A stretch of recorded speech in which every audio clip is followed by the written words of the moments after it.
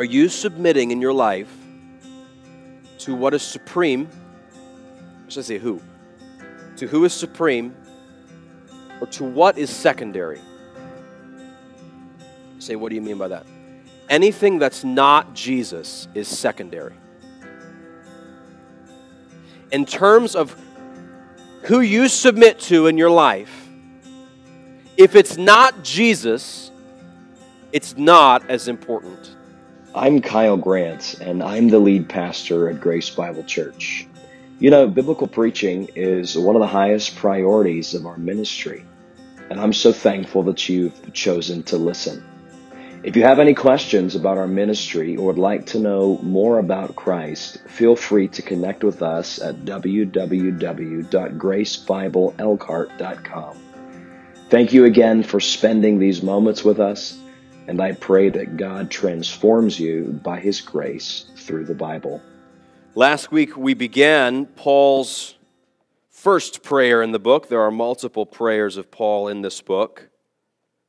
And we studied specifically verses 15 down to verse 18. And so this morning we'll study verses 19 down through verse 23 and finish the chapter. And so to make sure we know where we are in the passage, just to recap, remember starting in verse 16, Paul introduces the idea that he's praying for them. And this is what he prays: I do not cease to give thanks for you, remembering you in my prayers. And he has some specific requests, and those specific requests are oriented around things that he wants them to know, things that he wants them to be assured of. Verse 17, that the God of glory, that the God of our Lord Jesus Christ, the Father of glory, may give you the spirit of wisdom and revelation and the knowledge of Him, having eyes of your hearts enlightened, that you may know what is the hope to which He has called you? What are the riches of His glorious inheritance in the saints? And what is the immeasurable greatness of His power toward us who believe? According to the working of His great might, verse 20, that He worked in Christ, when He raised Him from the dead and seated Him at His right hand in the heavenly places, far above all rule and authority and power and dominion, and above every name that is named, not only in this age, but also in the one to come.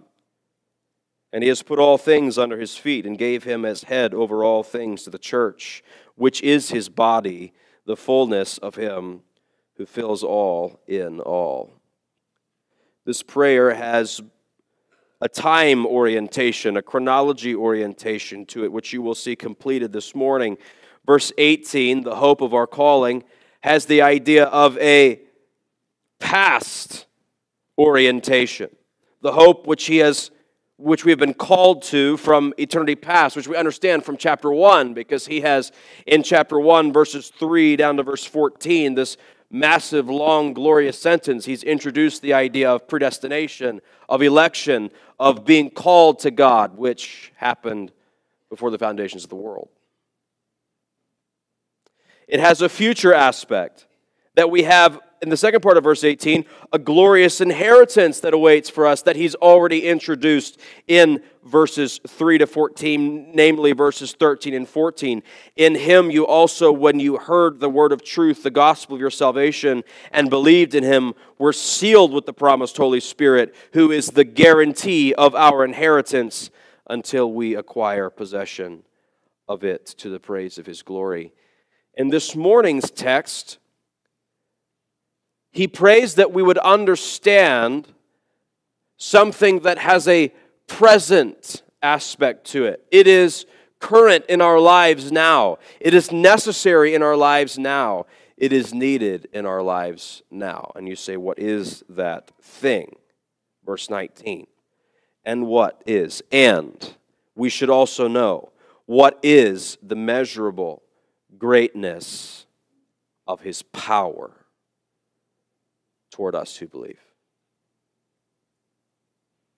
What's the most powerful thing you've ever seen?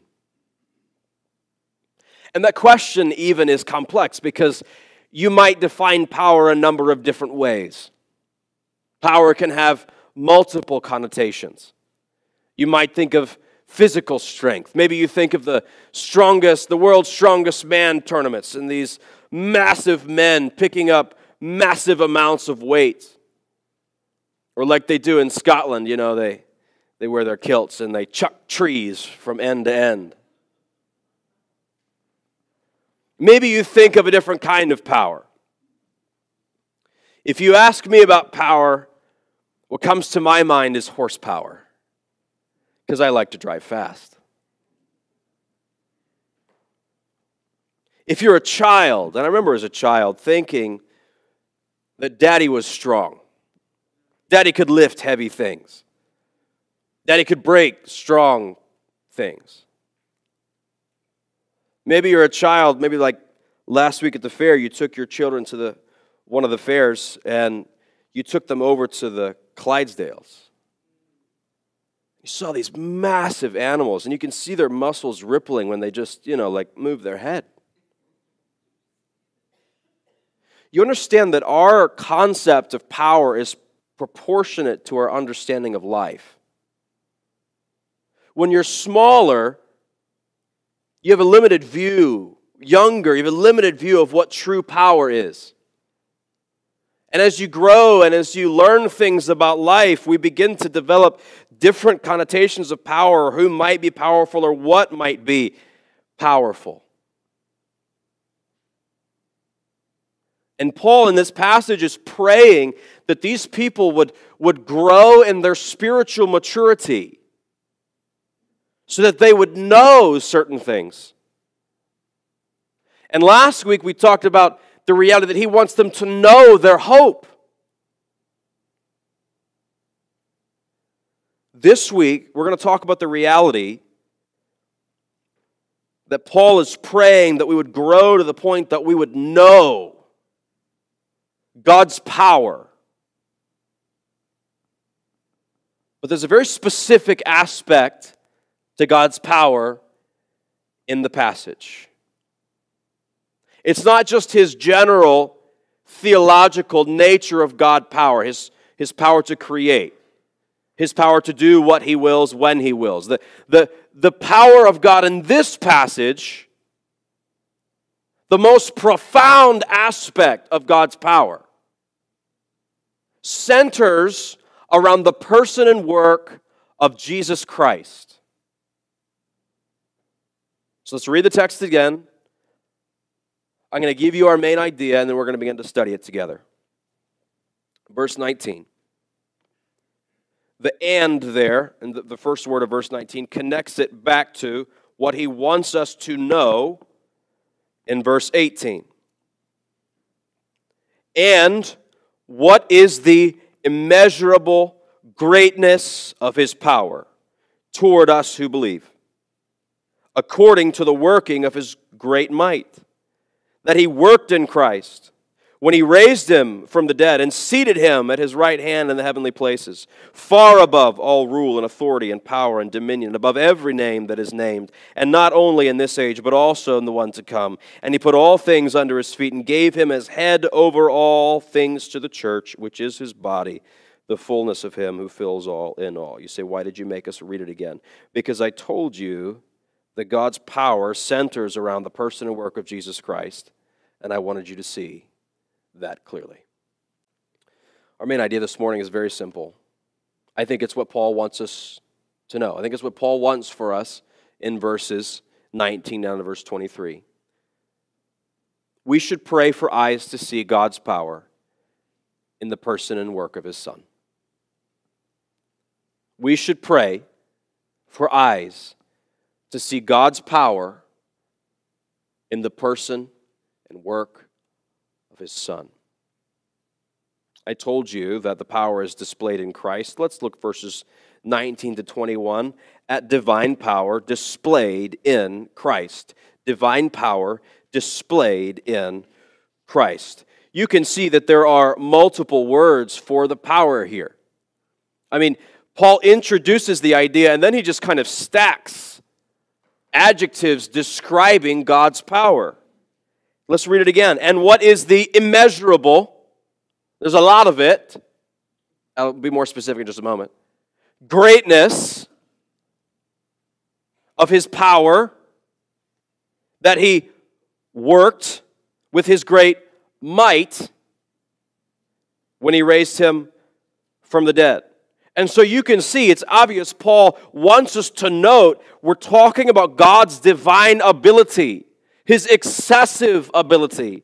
This word immeasurable literally has the idea that to attain a degree that exceeds a point of scale or extent. In other words, we're talking about something that literally cannot be scaled. It literally cannot be described. It literally cannot be defined. There are no human forms of measurement or description of the nature of this power.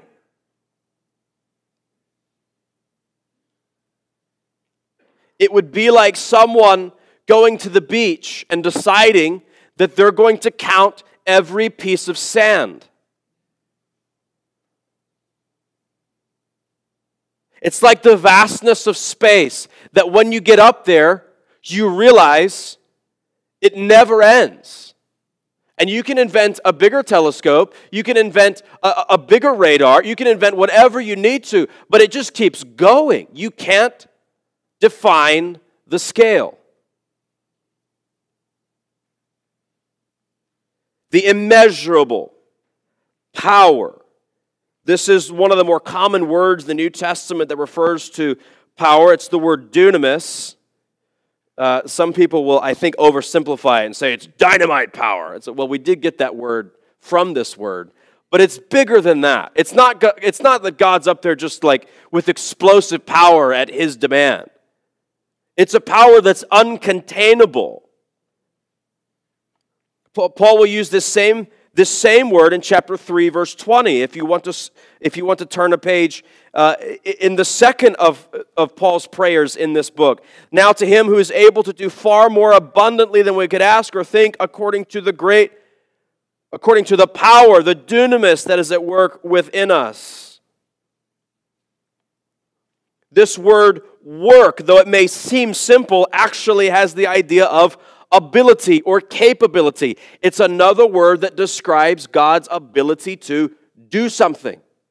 It's not just a general, run-of-the-mill word for accomplishing something. It has the idea of activity or making something effective. And this word working is actually slightly different. It is the verb form of the work that we see here in verse 19. It's literally the word from which we get the English word energy.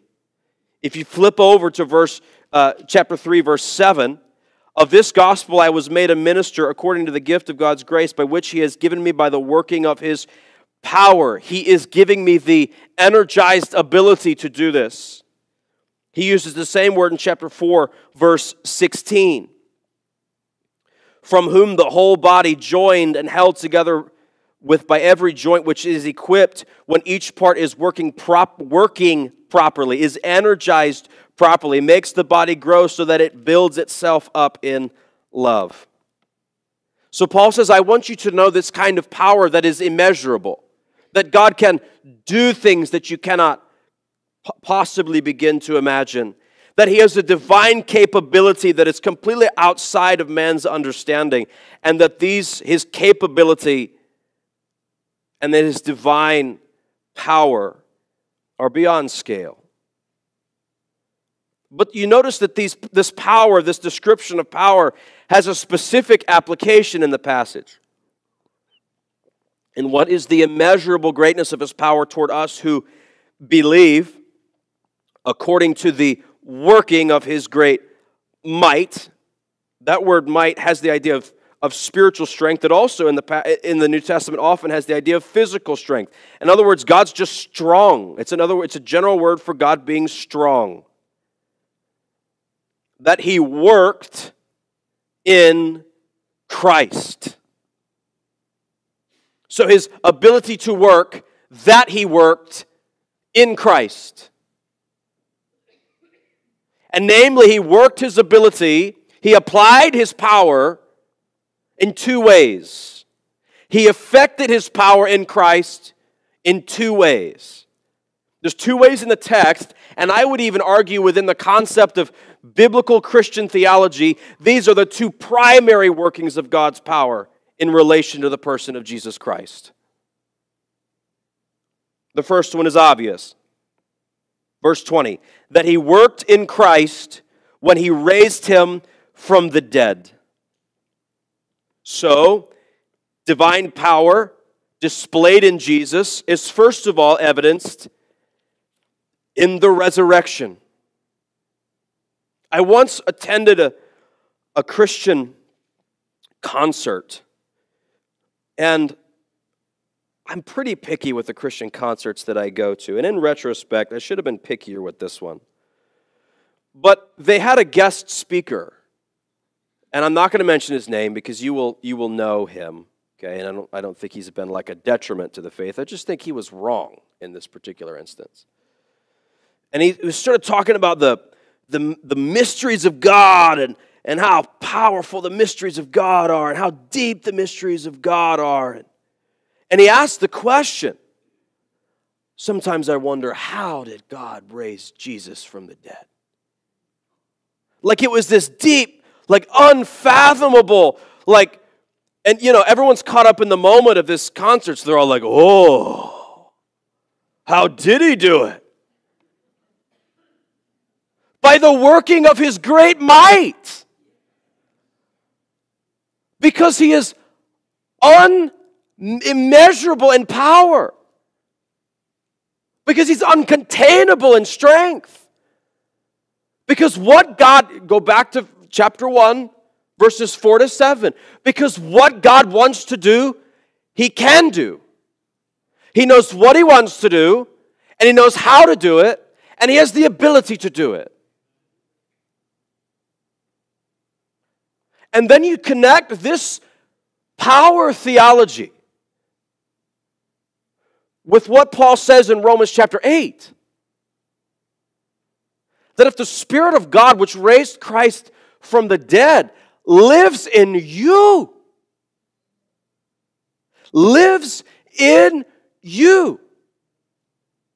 why would you fall back into bondage? Why would you not live according to the Spirit?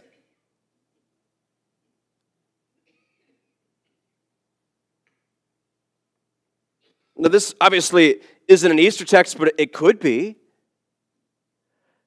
And if you think back to our study of, I think it was 2 years ago, or maybe it was last year, and I know that's a lot to ask. But last Easter, when we talked about 1 Corinthians 15, remember what I called the resurrection? The resurrection is the linchpin of all Christian theology. You do away with this act of God around the person and work of Jesus Christ. You have nothing on which to place your security. If Jesus is still dead, so are you. If Jesus decays in the grave, you decay in your flesh. But since he was raised by the power of God according to his great might, we will also be raised with him. This is why a gospel explained without the resurrection is not a gospel explained. You say, what are you talking about? In your conversations, maybe you're trying to give the gospel to somebody, or maybe accidental preaching or teaching. Jesus died for your sins and he wants to cleanse them. Jesus died for your sins and he wants to cleanse them. Do you want him to cleanse your sins? Amen. Of course. But what about like the most important part? That this is the gospel. That he died according to the Scriptures. That he was buried according to the Scriptures. And that he was raised on the third day according to the Scriptures. How? By the working of his great might toward us who believe. Brother and sister, this this morning, tomorrow morning, the next day, maybe you forget in the morning, I sometimes often do, unfortunately. At some point during the day, you should praise God that Jesus is alive. And you should center your life and your security around the fact that we serve a risen Savior. But there's a second aspect of God's power in relation to Jesus Christ here. And it's actually a doctrine that the church doesn't give enough attention to. When we talk about the doctrine of Jesus, of course we talk about His death, of course we talk about His incarnation, of course we talk about the crucifixion, and of course we talk about the resurrection, and then we'll talk about His teachings. But one of the doctrines of Jesus that the church has essentially forgotten to talk about is the theological necessity of His ascension. So note what Paul says. When He raised Him from the dead and seated Him at His right hand in the heavenly places. And so first of all, Paul prays that we'd have eyes to see and know the immeasurable greatness of God's power, that He worked in Christ in raising Him from the dead, and that we'd have eyes to see the immeasurable greatness of His power in the ascension of Christ. The ascension of Christ. You say, well, why is this so important? There's a certain theological unfolding of why it is important. That Christ left the world intentionally within the sovereign plan of God. You could ask a very obvious question. I don't think it'd be a bad question. Why didn't Jesus just stay? I mean, it seems like things would be better if Jesus just stayed. You could take that up with God. But there's actually a very important reason that Jesus leaves, and Jesus Himself says it. And we've just studied John, and I hope you know what it is. That I will depart, that the Comforter may come. And I will be with you, but He will be in you. So within God's plan for humanity, there's a necessity that Jesus ascends, but there's also other important reasons for Jesus ascending.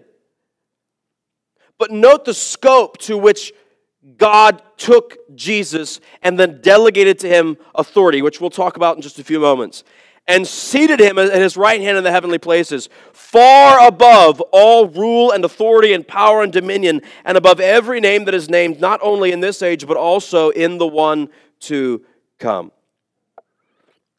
Remember when we first introduced Ephesians together, it's still on your little sheet. I don't know if you have your Ephesians cheat sheet in your Bible, but remember I told you that one of the key aspects of the book of Ephesians is that it talks about the gospel in terms of cosmic dimensions. In other words, it doesn't just talk about the gospel in terms of what happens here and in the earth, but it actually talks about the gospel significantly in what takes place in the spirit realms and in the realms that we know very little of. That there are powerful cosmic dimensions at work here. And that is what Paul gets to here in verse 21. I'll explain these words, rule and authority and dominion and power, in just a few moments. But before that, I do want to talk about the ascension just a moment longer, because I told you the church doesn't really give it the attention that I think it deserves. There's a few aspects to the ascension that I want to mention this morning. First of all, Peter is actually going to take this very idea of Christ's ascension, and he's going to essentially repeat the same ideas. This is 1 Peter chapter 3, verse 22. Who has, this is Christ, gone into heaven, is at the right hand of God, with angels and authorities and powers, having been subjected to Him. What's subjected to Him? The angels and authorities and powers. So upon Christ's ascension, God, again, we'll talk about the delegation of power in just a moment, but God places certain authority under Him. So another aspect that's necessary that makes the ascension necessary is God's order throughout the entire world. That God's intention was that Jesus would rule. But there are other practical, everyday necessities for Christ's being ascended. Romans chapter 8, verse 34. Who is to condemn? Christ Jesus is the one who died. More than that, who was raised and is at the right hand of God. Amen? Listen to the next phrase. Who is indeed interceding for us. Do you know why you need an ascended Jesus? Because you need an eternal intercessor before the Father. That when God looks upon His child, He beholds the righteousness of His Son. He bears the requests of His children. He maintains perfect peace between the once sinner and the redeemed child and the Holy Father. This is what the writer of Hebrews talks about in chapter 7, verse 25. Consequently, He is able, I love this verse, to save to the uttermost those who draw near to God, since He lives always to make intercession for them. You say, why is that so significant? Because remember, in the book of Hebrews, the writer is just pointing out all the ways that Jesus is better than the Old Testament system. And the primary way that Jesus is better than the Old Testament system is all those priests can fail you because, first of all, they're not pure. And second of all, they die. And what good does a dead priest do you? You just always need another one. So the system is not perfect. But Jesus, because of the working of God's great might in raising Him from the dead, lives ever to intercede for you. And on a very practical level, the ascension gives us a standard for strength and for sanctification. You say, what are you talking about? Colossians 3, verse 1. If you have then been raised with Christ, seek the things that are above, where Christ is, seated at the right hand of God. The ascension of Christ provides for you a standard of living that is heavenly in its height, and a strength to live out that standard that you and I do not have in and of ourselves. Who should you be living like? Jesus, your ascended Lord. How can you live like that? Through Jesus, your ascended Lord. This power that He worked in Christ when He raised Him from the dead and seated Him at His right hand in the heavenly places. To what extent? Far above all rule and authority and power and dominion, above every name that is named, not only in this age, but also in the one to come. Which leads us to our second point. What specifically has Christ been raised over? And so secondly, let's look at divine authority delegated to Christ. Divine authority delegated to Christ. Now, there's some pretty glorious, we're not going to spend a great deal of time just because I don't think it's even really the primary thrust of this text, but there's some pretty complex but also glorious Trinitarian theology here, that God the head of the Trinity, God the Father, God the Son, God the Holy Spirit, God the head of the Trinity, the Godhead, gives certain things for Jesus to do. This was always God's plan. To what? Verse 22, put all things under His feet. It was always God's plan for God the Son to rule. And upon the ascension, that divine authority, Christ's kingship, was officially, theologically enacted.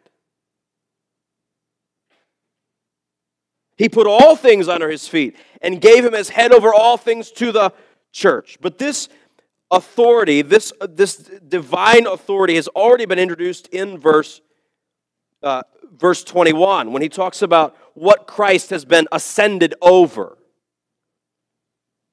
Namely, verse 21, rule, authority, power, and dominion above every name that is named. I mentioned that this specifically refers to the cosmic or spiritual realms. This word rule has the idea of, the Greek word rule actually has the idea that we get the English word from monarch. It's the word arche. It has the idea of angelic or transcendent powers. The word sometimes in the first century was even had the idea of some sort of political organization. So it has a monarchical, authoritative aspect to it. It's the same word that's used in chapter 3, verse 10. So that in the church the manifold wisdom of God might be made known to the rulers and authorities in the heavenly places. Now that's a powerful verse, but I don't want to get caught in the glory of that because we're coming to it, all right? And the same word is used in chapter 6 and verse 12. For we do not wrestle against flesh and blood, but against the rulers. These are not physical rulers. The word authority it's the word from which we get the English word exercise, which most of us don't really like. But it's the idea of authority that is exercised. Transcendent rulers, or those who function as powers of the spirit world. And the word dominion. In the New Testament, the word dominion is specifically a word that refers to the spirit realm of those who are angelic beings. It has the idea of a specific class of angels. They bear ruling power. Jesus is supreme not only to what is physical, but to what is spiritual. Jesus is supreme not only to what we can see, but what we cannot. And listen, sidestep application. If Jesus is supremely authoritative over the rulers of the air, listen, he is supremely authoritative over the rulers of the world. You don't need to fret who's sitting in the seats or behind the desk in the White House. If Jesus is supremely authoritative over the rulers of the air, he is supremely authoritative over the rulers of the world. That also means you don't have to worry about it. We have a supreme Lord. He is supreme over all. He put all things under his feet. This is exactly what Paul refers to in Colossians chapter 1. He is the image of the invisible God, the firstborn of all creation. For by him were all things created in heaven and on earth, visible and invisible. Listen, thrones or dominions or rulers or authorities, all things were created through him and for him, and he is before all things.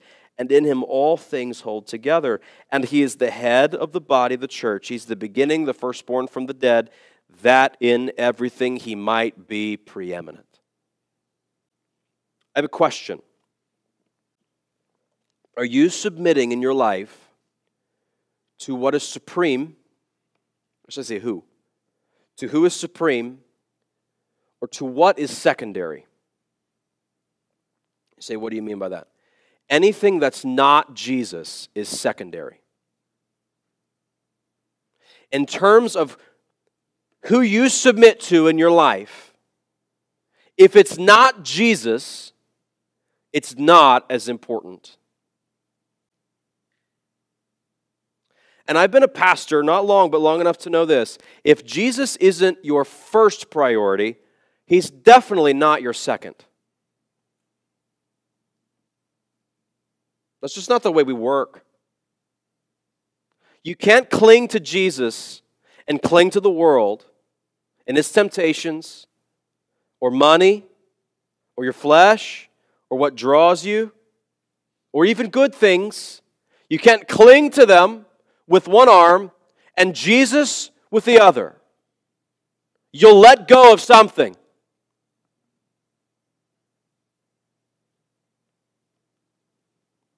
And that which you're holding on to proves what you're submitting to.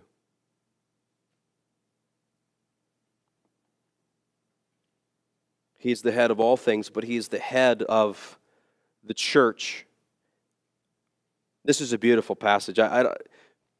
This is one of those passages that the English language doesn't really do the the text justice. And he gave him as head over all things to the church. This word give has both the idea of appointment and gifting. So he appointed him as the head of the church, and he blessed the church by appointing him as the head over the church. He makes Jesus the authority, and he makes the church the benefactor.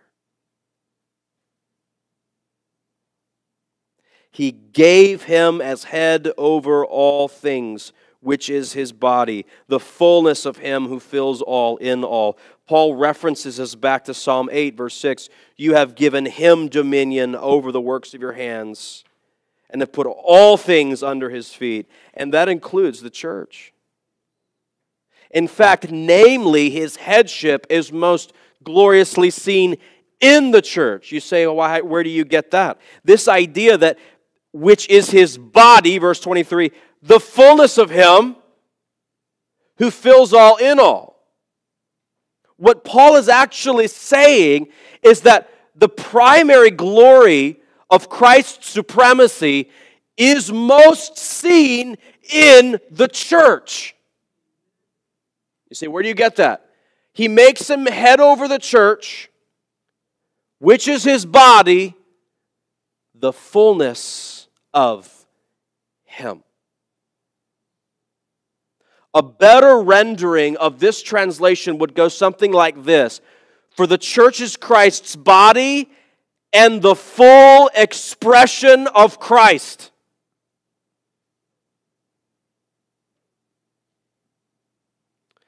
Why is church important? Because you will not know Jesus the way God displays him in his supremacy and his glory and his goodness if you do not prioritize the church.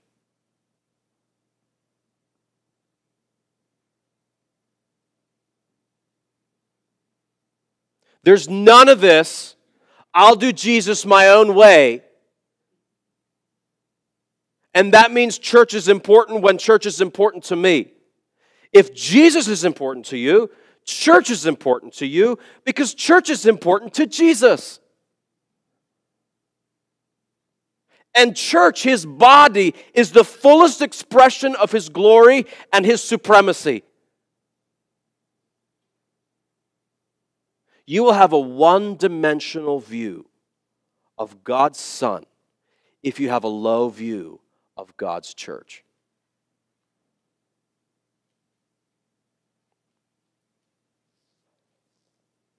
Who himself fills all things. This is an aspect, a description of his divine authority, his divine supremacy, and of his divine sovereignty.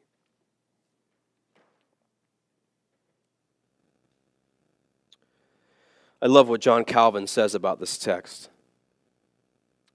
Here, that is, in this life, he's referring to the temporal world. Here, we are impoverished, so poor that we lack everything that we need. He, on the other hand, has been appointed by the Father to possess all blessings and to dispense them according to his good pleasure. In this view, we shall be those who gain if we turn our minds to Christ, so that in him, as in a mirror, we may contemplate the wonderful treasures of divine grace and the infinite greatness of God's power, all of which we can hardly discern at present in our own lives.